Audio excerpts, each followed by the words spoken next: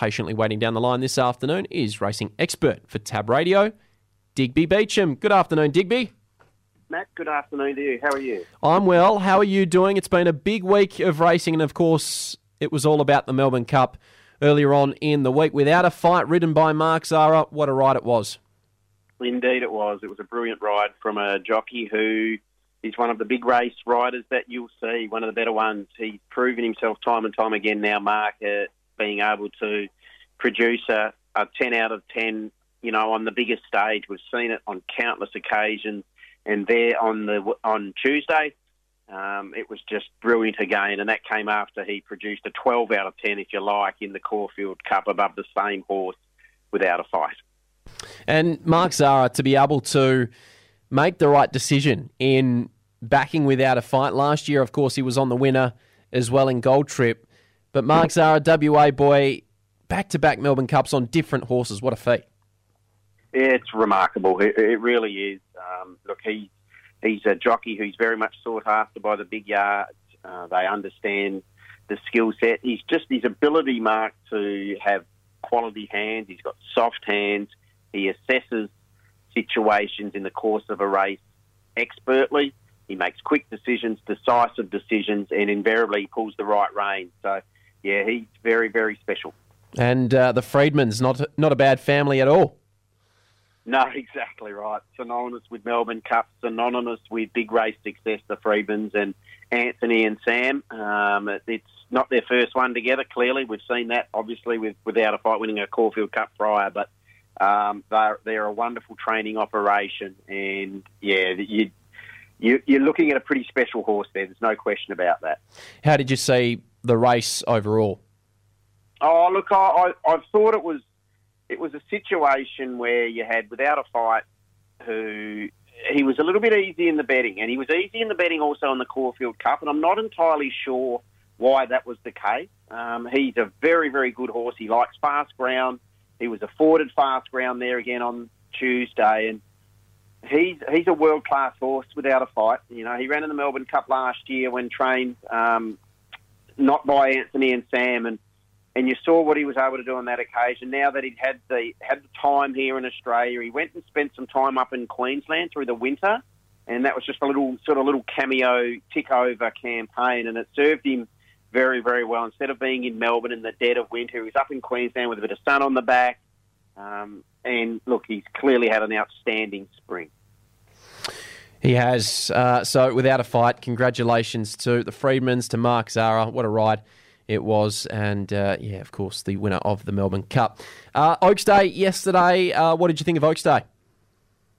Yeah, great day. Big crowd, in excess of 46,000. So it's the third biggest crowd on course this year at a race meeting in Australia behind the Cup and also the Derby on Saturday. So this Melbourne Spring, it's just been a little bit of a throwback to years gone by when it was the spot to be, Flemington. They've been blessed with beautiful weather over there, but every big race meeting over there, not just this week, but, throughout the spring, be it Cox Plate Day, be it Caulfield Cup Day, be it Caulfield Guineas Day, the cream has risen to the top. We've seen good horses win the really good races, and I just think that Melbourne's got its thirst back for elite racing. This is a spring which I think the Melbourne racing fraternity would be thrilled with because they can springboard off this. And Zardosi's a quality filly. She's a daughter of Kingman. He's a world-class stallion. She's bred to be a star, to be basically honest. She is bred to be a star, and she's trained by Godolphin. James Cummings, wonderful young trainer. We know the bloodlines with James, and we know his success in the VRC Oaks as well. Hey, Digby, just before we do get into Ascot tomorrow, we've got the Champions Stakes coming up at Flemington. It'll be race 8. How are we looking there? And, what's your best bet? Well, I'm sort of looking at my best bet here, locally, as opposed to Melbourne. But West Wind Blows is a horse. He goes around in the Champions Stakes over the 2,000 metres. So he narrowly lost to Without a Fight in the Caulfield Cup. So we saw what Without a Fight was able to do in a Caulfield Cup, a fast-run Caulfield Cup. So that's always going to be very, very good for those who want to have a bet in regards to the market. The market gravitates towards horses who perform well in fast-run races. and we saw Without a Fight come out and win a Melbourne Cup after winning a Caulfield Cup. So if that's the case, you would think that West Wind Blows is going to be awfully hard to beat. All right, let's take a look at Ascot tomorrow. Race 8, Leicester Stakes, a lot to look forward to there. Some great horses will be running across the 1400, I believe it is. It is. Yeah, looking forward to race 8. So what can you tell us?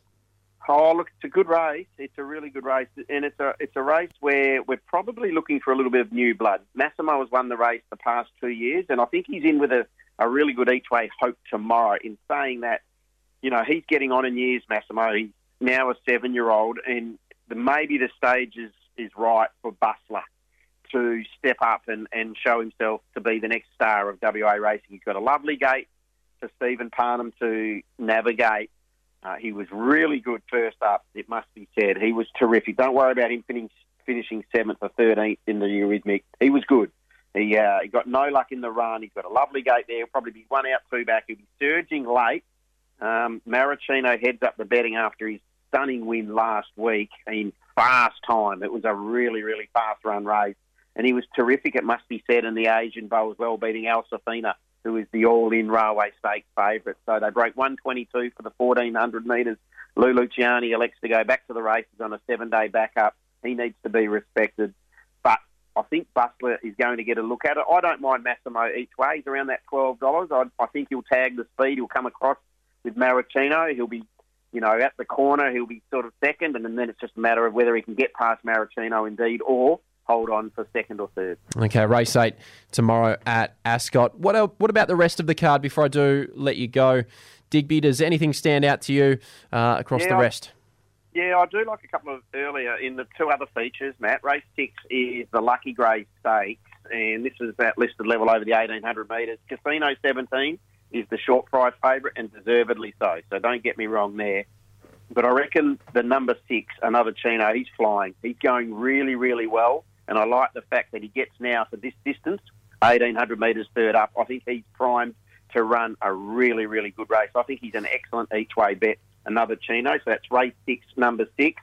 And I'm thinking race 7, number 3, the Faritha Stakes, again at listed level over the 1,400 metres for the 3-year-old boys. I can't see how Rope Them In performs badly. He's never, ever put in a bad race. He was terrific first up.